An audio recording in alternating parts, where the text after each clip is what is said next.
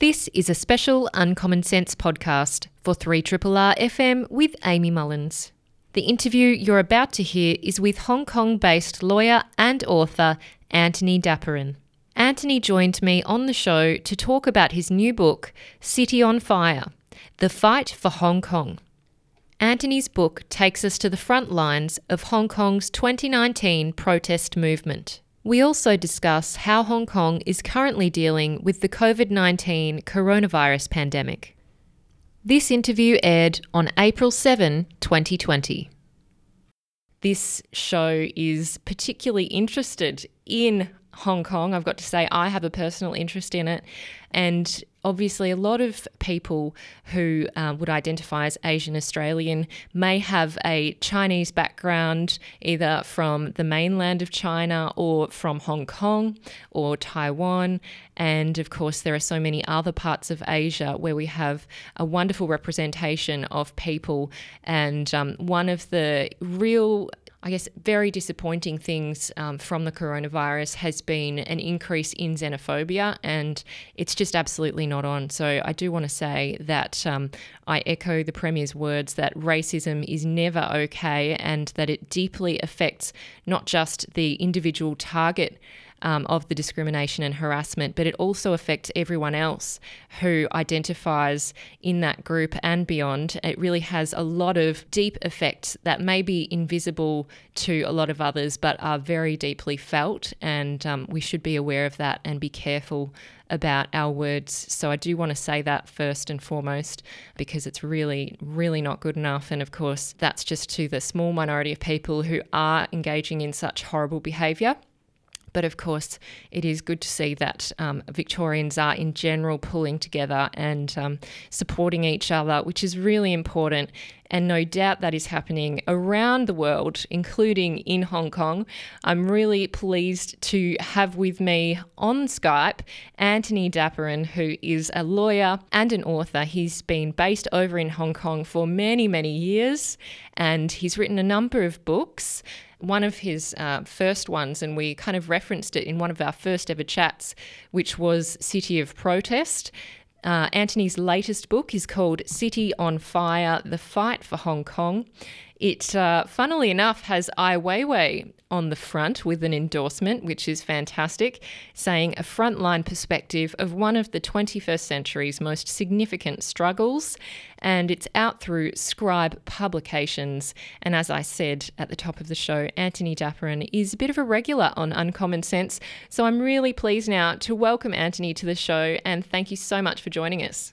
Good morning, and it's great to be with you again. Good morning. Now, Antony, I am aware from your email newsletter that you send out, which is also just fantastic, I've got to say, that you had a bit of a trip overseas and you came back into Hong Kong and are now following their quarantine or self-isolation arrangements, and they seem to be pretty rigorous.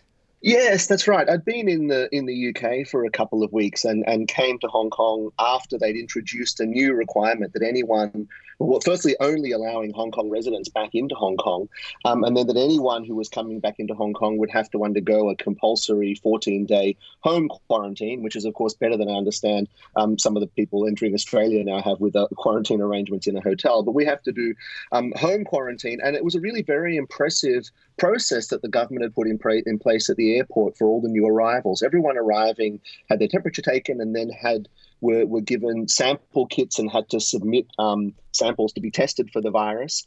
And then everyone has to download an app onto their phone and are given a wristband, which has a sort of little tracking device in it, I guess, some kind of a chip that then connects through Bluetooth to the app on your phone and through the location services on your phone, makes sure that you are following the home quarantine requirement. And apparently this device, if you leave your home during the 14 days quarantine, will alert the authorities so that they can come and check on you breaking the quarantine. Now, on the one hand, it sounds a little bit dystopian that the government sort of clipped these devices onto you and are tracking your location. But on the other hand, it is only for the 14 days of the quarantine. And it is frankly reassuring to know that everyone coming into Hong Kong and knowing that most of the new cases we're seeing here now are imported cases, that they actually are being tracked and enforced pretty effectively by the government. So it was a real procedure entering, but extremely efficient in the way I guess you'd expect Hong Kong to be, and very thorough. And it was really quite reassuring to get a sense that the government here does seem to have the process of keeping the virus under control pretty well handled. And what day are you up to in that 14-day period? I've only got a couple of days to go now, so Thursday night, midnight, I'll be free. So almost there. It's very exciting. No doubt you must be quite well then. You're not feeling any symptoms? Yeah, completely fine. Yeah, That's great. I have no issues at all. And in fact, the Hong Kong government release every day updates, of course, on infections. And one of the items of data they release is information on every imported case that tested positive, which flight they came in on, and which seat they were sitting in. Wow. And I've been checking that list very closely, of course, and I'm happy to see that there were no cases on the flight that I came in on. So that was very, very reassuring as well. It's really amazing the level of technology use that we're seeing in places like Hong Kong and also Singapore, who seem to really be far ahead of Australia in that use of technology. It took us a number of weeks to even have a website with a dashboard of the number of cases and which local government area they were in. So it's really great to see that there's a lot of advanced use of technology elsewhere.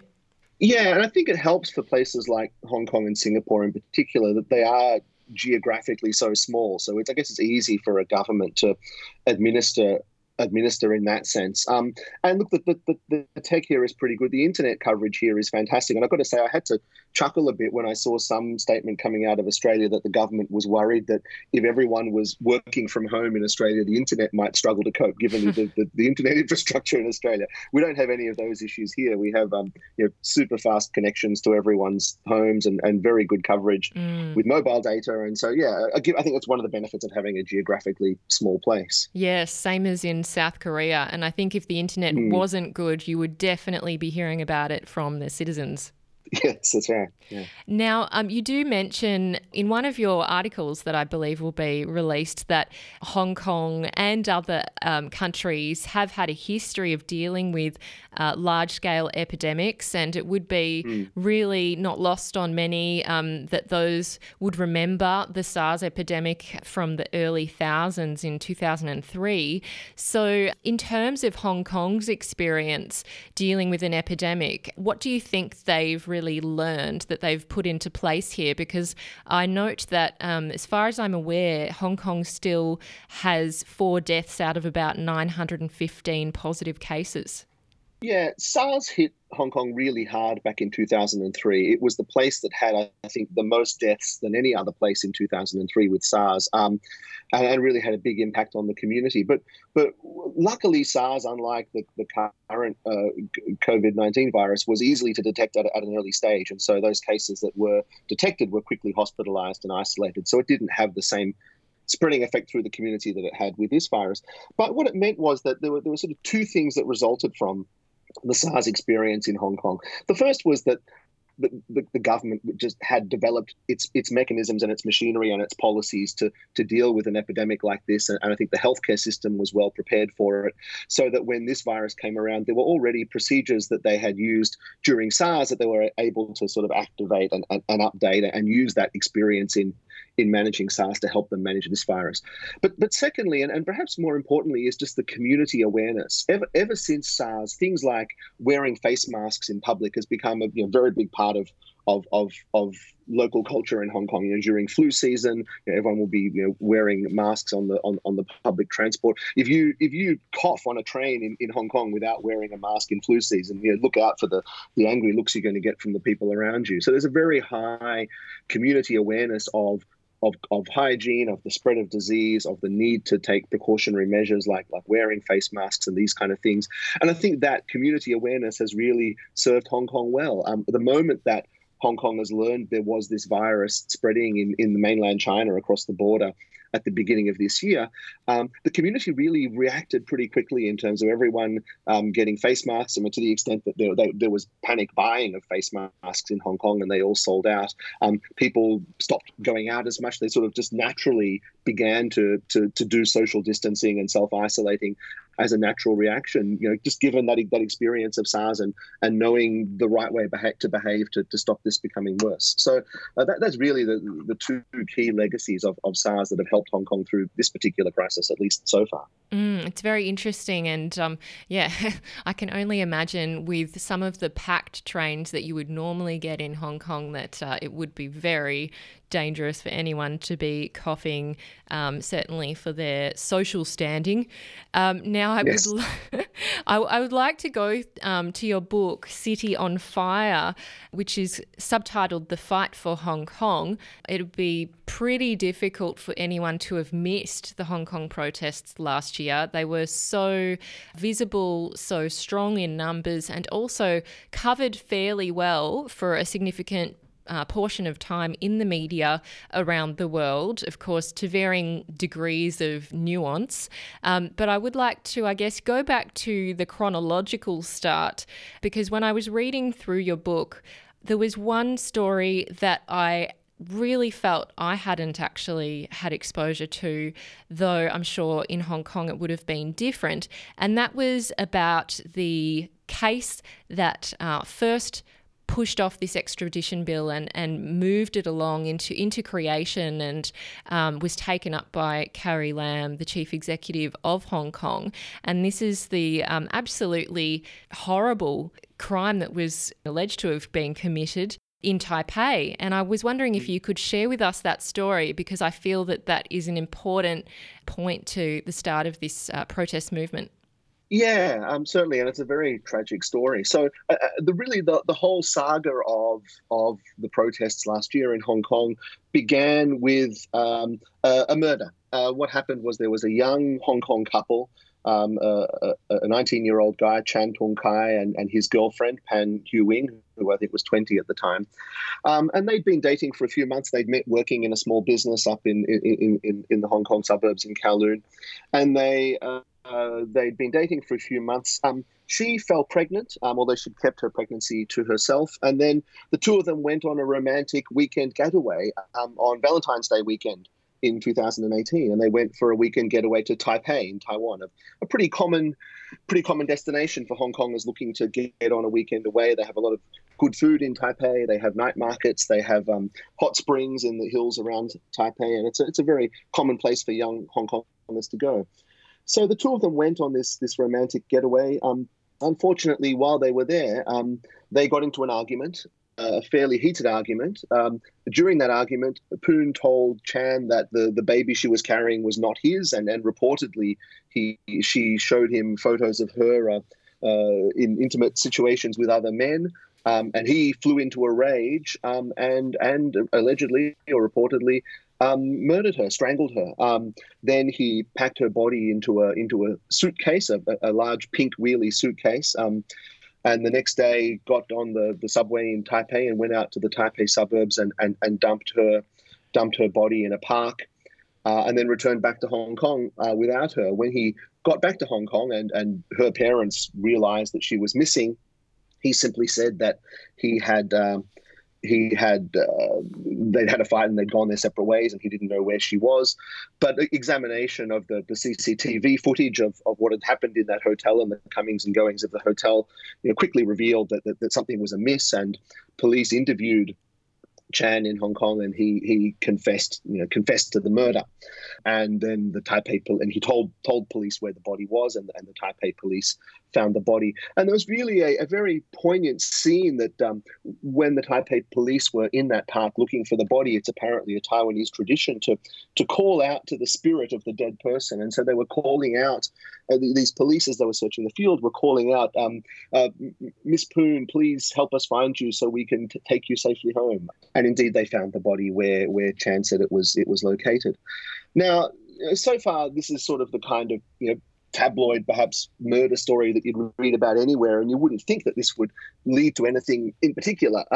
But it was a particular conundrum because the murder had happened in Taiwan, in Taipei, which is a separate jurisdiction to Hong Kong. And Chan was now in Hong Kong and had allegedly confessed to the murder in Hong Kong.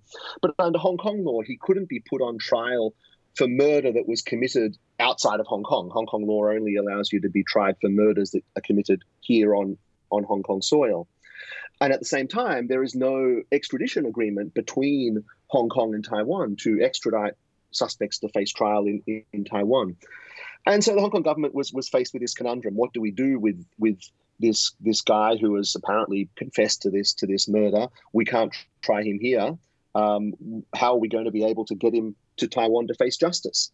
And what the Hong Kong government hit upon as the solution, and there were many other possibilities, but the solution they hit upon was to introduce a new law that would allow criminal suspects to be extradited anywhere to face trial, and that would include Taiwan, but also, most importantly for the people of Hong Kong, it would also include mainland China.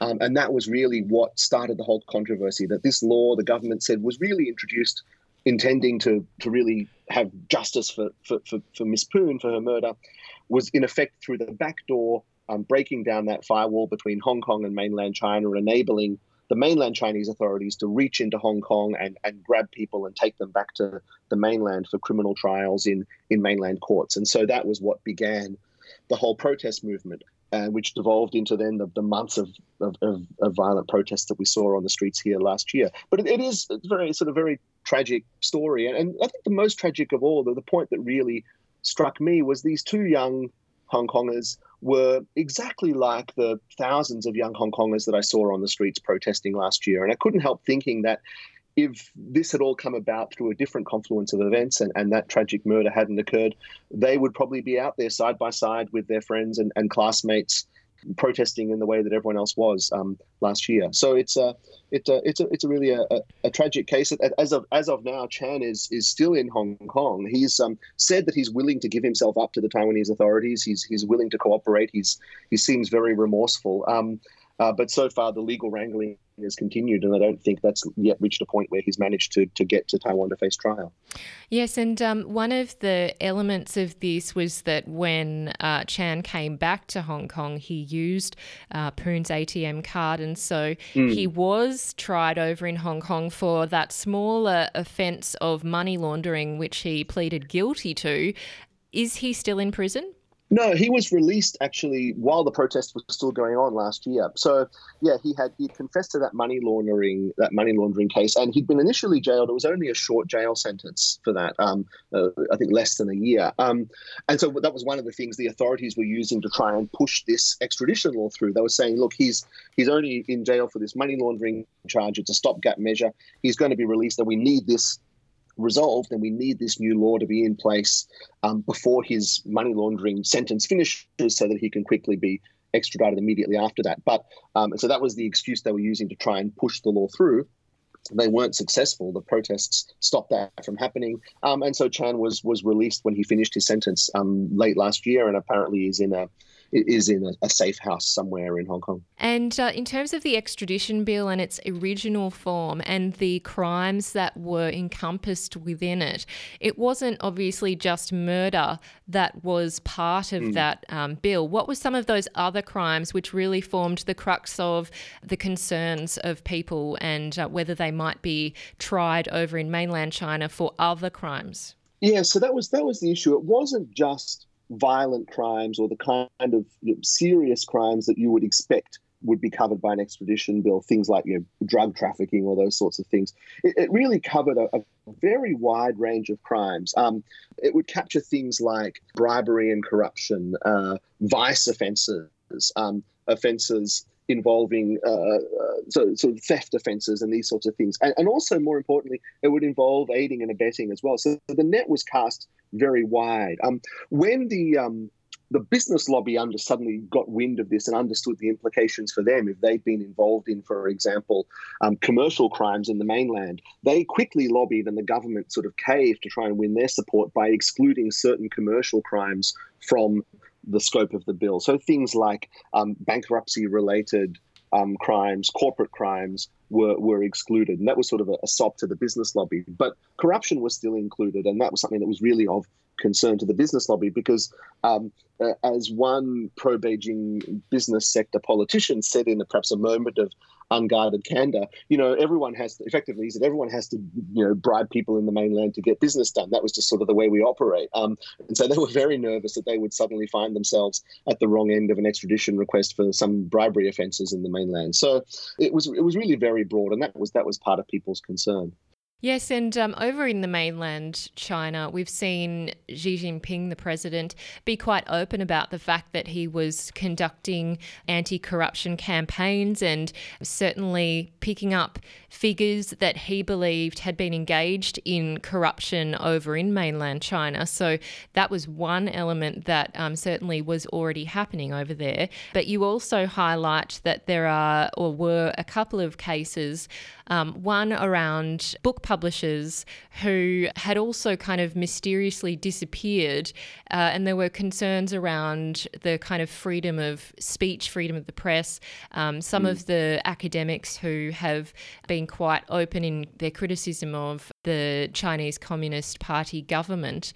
What are some of those contextual considerations that concerned a number of Hong Kongers around free speech and those issues? Yeah, so this was something else that was at the back of people's minds when they were starting to get worried about this extradition law the government was proposing.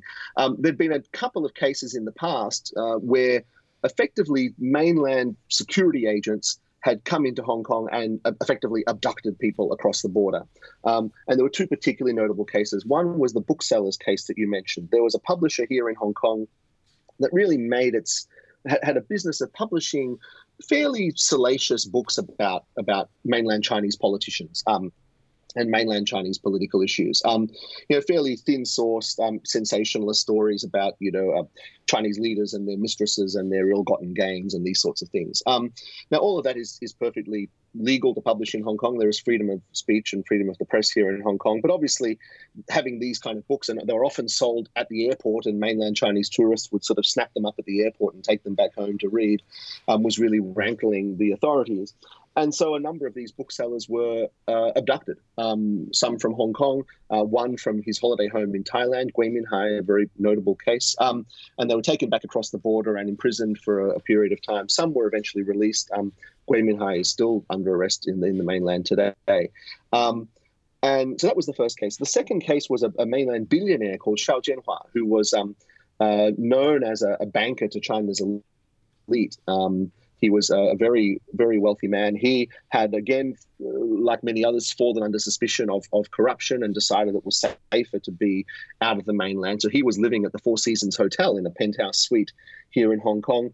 And he also was mysteriously taken away in the dead of night and spirited across the border by mainland security agents. Now, on the one hand, people were saying, look, if China does this, even without an extradition law in place, imagine what will happen when they have one and they can have free rein to take whoever they want, through the legal system. That would be even worse. At least when they're forced to kidnap people, there's some pretty adverse PR with that.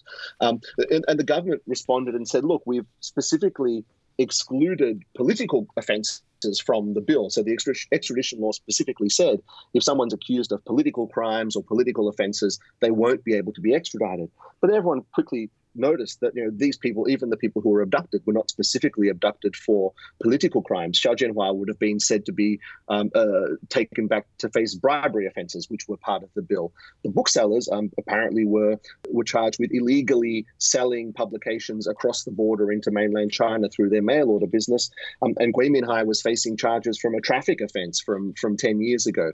So people said, that protection of excluding political offences is not very effective when the mainland will always find other reasons or other excuses to charge people and extradite them if they want them back. So these cases where people had clearly committed political wrongs and were, gotten on the wrong side of the authorities in the mainland and then were abducted across the border really put people on edge. And the prospect of an extradition law that made that even easier for the mainland authorities was really one of the things that brought people out in such strong opposition to this bill and started the huge protests. And do you think it would be safe to say that the Hong Kong government or administration were caught by surprise with the not just apprehension, but real pushback, strong pushback that they initially received from the Hong Kong community. And why do you think they may not have been anticipating that kind of pushback? I think they must have been surprised. Otherwise, they wouldn't have ended up with 2 million people on the street. So you have to think that no government would proceed with something thinking that it would generate that level of opposition. So I think they must have been surprised. But as to why they were, that remains something of a mystery to me, because all these issues that were of concern to people, the bookseller case of the bookseller abductions, the questions with rule of law across the border, the anxiety in Hong Kong about mainland influence, none of these things were a secret. They were out in the open for everyone to see. And so why the government didn't make the connection is frankly a bit of a mystery. Now, one reason why they mightn't have is that just a year earlier, the government had similarly had a proposal to open up a new train station in Hong Kong, the West Kowloon high-speed rail station that connects to the high-speed rail network across the rest of mainland China.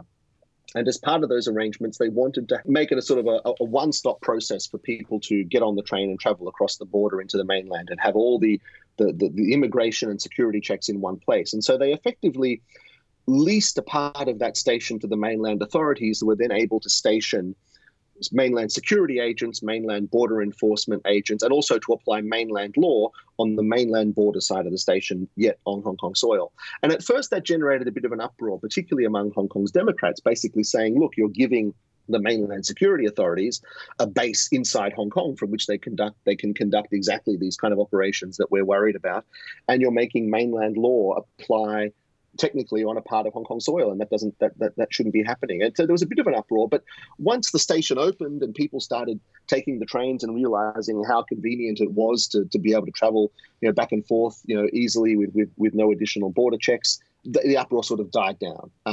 And I think perhaps the administration thought that this would be another one of those cases where there'd be a lot of fuss and noise generated by the Hong Kong pro-democrats, but then after the thing actually went through, things would die down again. And they made the wrong gamble and didn't realize that this wasn't an issue that would blow over as easily as that last one. And obviously we won't be able to touch on each protest and how it built incrementally. That's something people can visit in your book, City on Fire. But I would like to, I guess, look at it broadly in the sense that you highlight that it started off relatively peacefully, though still in pretty high numbers of around 130,000, with an initial kind of protest against it that was very peaceful and I guess low-key in a relative sense. And then it just kept building and building, and we saw, as you said, 2 million on the streets, packed into those really narrow streets where there's so many skyscrapers surrounding the streets. And then also those protesters moving into other areas like the Legislative Council, known as the LegCo, and also Hong Kong Airport. There were so many kind of major pivotal moments and key disruptions within Hong Kong that the protesters engaged in. And then, of course, a big standoff at one of the universities. From your mind, and now I guess, I know you were there a lot of the time and very close to a lot of the protesters and the protests and seeing how things were up front. But now that you've had a chance, I guess, to reflect and to look at things in a really big picture view, how do you explain the gradual escalation of protests and the way that it evolved? Yeah, I think there were probably two key factors at play that led to the protests continuing for so long and getting, I guess, increasingly violent, if you want to put it that way. The first was just the intransigence of the government. The government really refused to engage with the protesters or the community, refused to discuss any of their demands, only made small concessions very, very slowly and very late in the process. And that just really stoked frustration and unhappiness in the community. And that kept people coming out and kept them angry.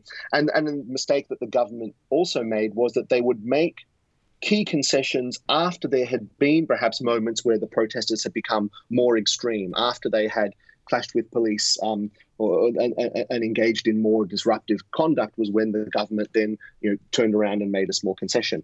And so, in fact, during that break into the Legislative Council headquarters that you just mentioned, one of the pieces of graffiti that the protesters left on the walls of the Legislative Council chamber was, "It was you who taught us that peaceful protest doesn't work." And so it was very much the behavior of the government stoking that frustration and that anger, and not really taking any steps to try and defuse the sentiment and figure out a way to negotiate with the protesters. So that was the first thing. And the second thing is really the conduct of the police. The police were put in a very difficult position by the government, to be fair. The government basically disappeared, and the police were pushed to the front line of the conflict, and the government was trying to treat this political problem as a law and order problem. And therefore, the police were pushed to the front line in a position they arguably should not have been in. But the police responded with fairly violent tactics from very early on. One of the key features of Hong Kong last year was the use of tear gas by the police. And the reason why I opened the book with a fairly detailed chapter on tear gas is because it just became such a feature of daily life in Hong Kong last year. We had tear gas fired on the streets of Hong Kong every single weekend but one for 7 months, and many nights during the week as well. Tear gas was something that everyone became aware of. Everyone had been affected by it at some point. Everyone was trying to think about how to get around it or avoid it or deal with it or counter it. And so just the fact that the police were using it so indiscriminately, often as a first resort rather than a last resort, was very alarming. And then the other sort of coercive tactics that the police were using, from rubber bullets and beanbag rounds through ultimately to real bullets, shooting another number of cases of live ammunition being fired at protesters, and thankfully no one was killed in those instances. But this sort of acceleration of violence by the police, and a sense that the police were increasingly not accountable for their actions, led to, again, a great deal of anger in the community. And what was interesting was that as the protests developed, they moved from being initially about the extradition bill, and of course, eventually, several months in, the government conceded that the extradition bill would not go ahead and they withdrew it, but became not only a pro-democracy movement asking for more democracy and more autonomy for Hong Kong, but also really an anti-police movement and protesting against the police violence. And so that the very violence that the police were using to try to stop the protests had the exact opposite effect of stoking up anger and making the protests continue. Yes, excellent points. And it was really interesting to see that opening chapter on tear gas, because it is very evocative. And it also highlights, I guess, some of the crowd dynamics and the ways that the protests evolved, and also the way that the Hong Kongers' mentality evolved and hardened against the tear gas tactic. And what was very interesting that you highlighted was the British legacy of tear gas in Hong Kong. Could you share with us that little really interesting element to the story? Yeah, so tear gas is technically a chemical weapon, and it's illegal under the Geneva Convention to use tear gas in times of war, as with other chemical weapons.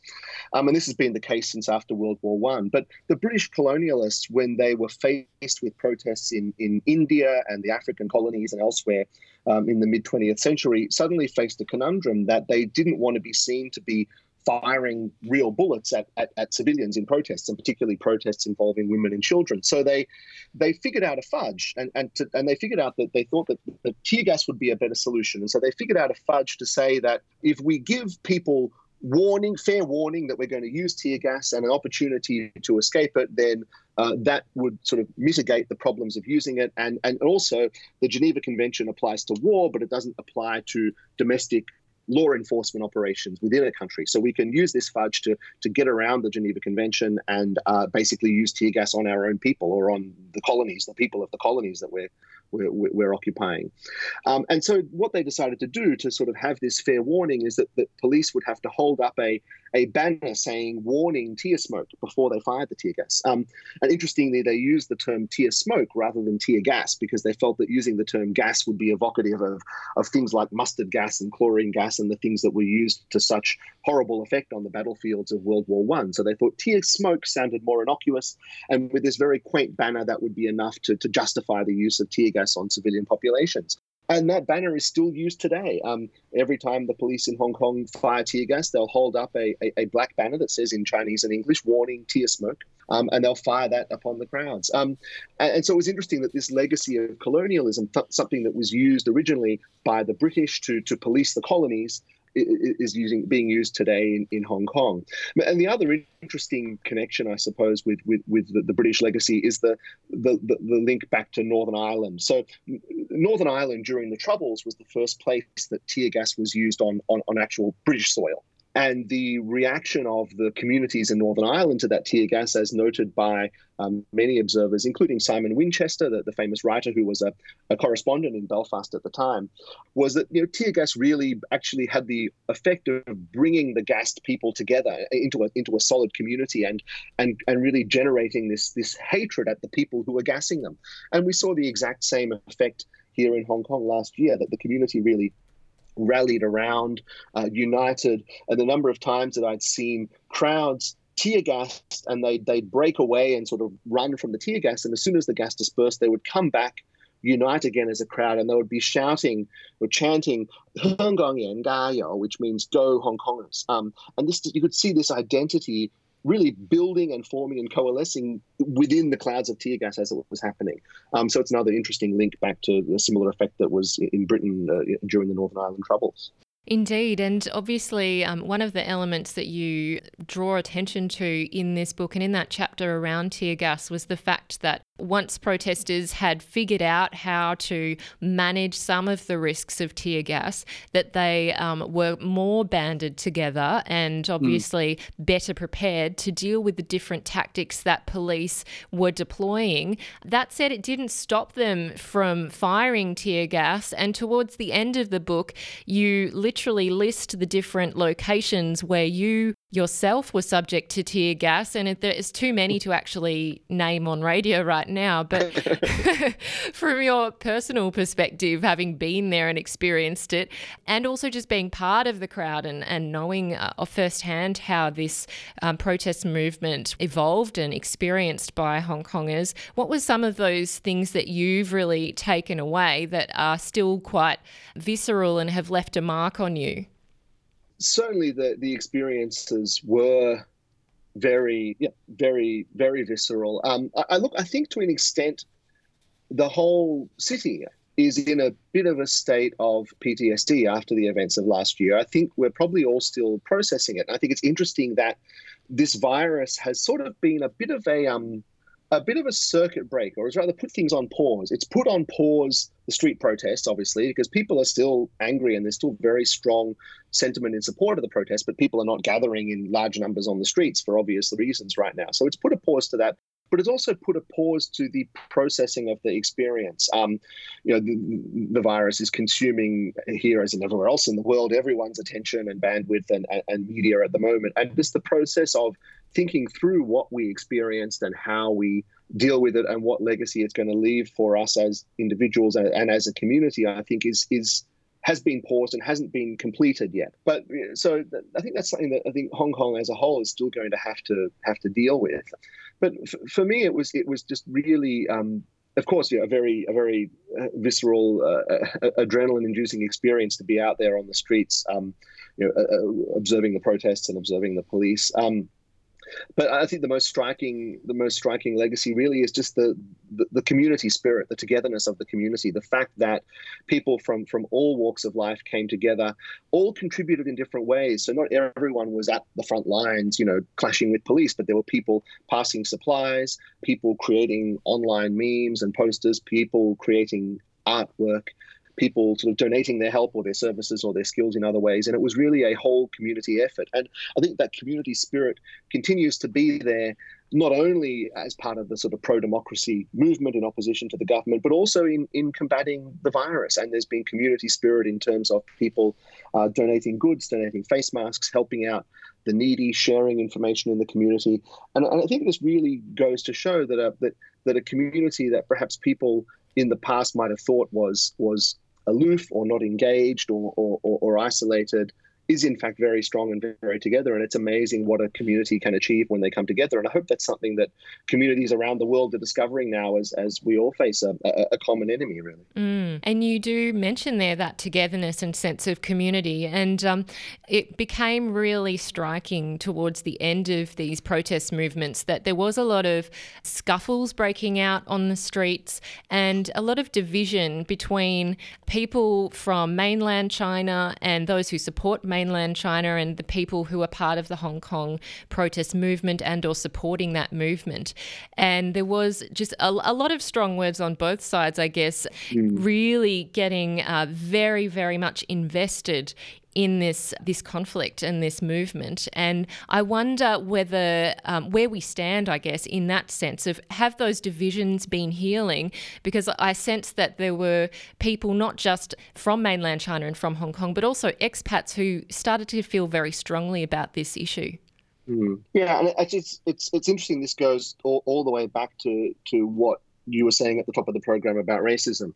But you're right. There are very deep divisions within the Hong Kong community. There are a significant part of the community that do support the government and support Beijing. Many recent immigrants from the mainland, and so Hong Kong is a very deeply divided society. And one aspect of the protests that we saw that was unfortunate and particularly ugly was this anti-mainland xenophobia. So stoked by a sense that the protesters were concerned about Beijing's interference in Hong Kong and the influence of the mainland in Hong Kong. That was then, by extension, in the protesters' mind, also applied to the influence of mainland people in Hong Kong and has indeed led to some fairly ugly racism and xenophobia among some of the protesters against mainlanders here in Hong Kong.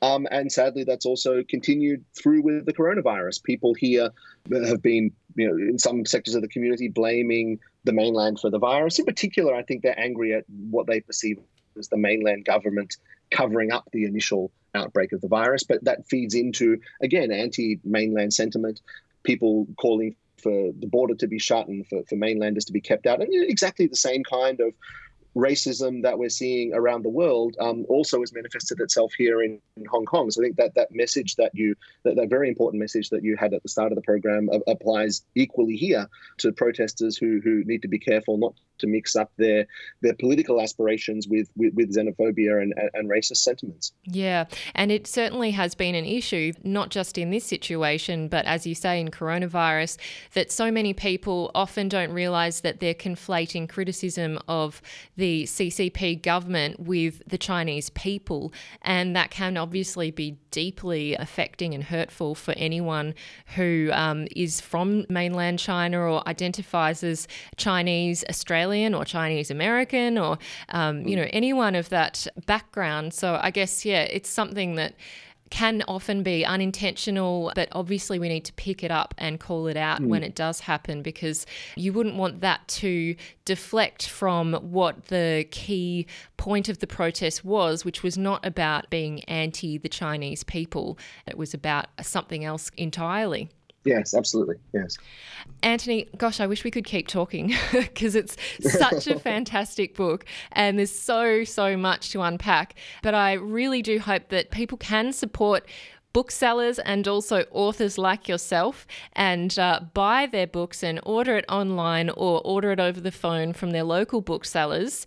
And I want to say also congratulations on this book, because I think it is really beautifully written and it definitely shows that you've taken a lot of care and thought and a lot of insight into what was going on. So I really do appreciate your time today and also the great depth and nuance that you go into in this book.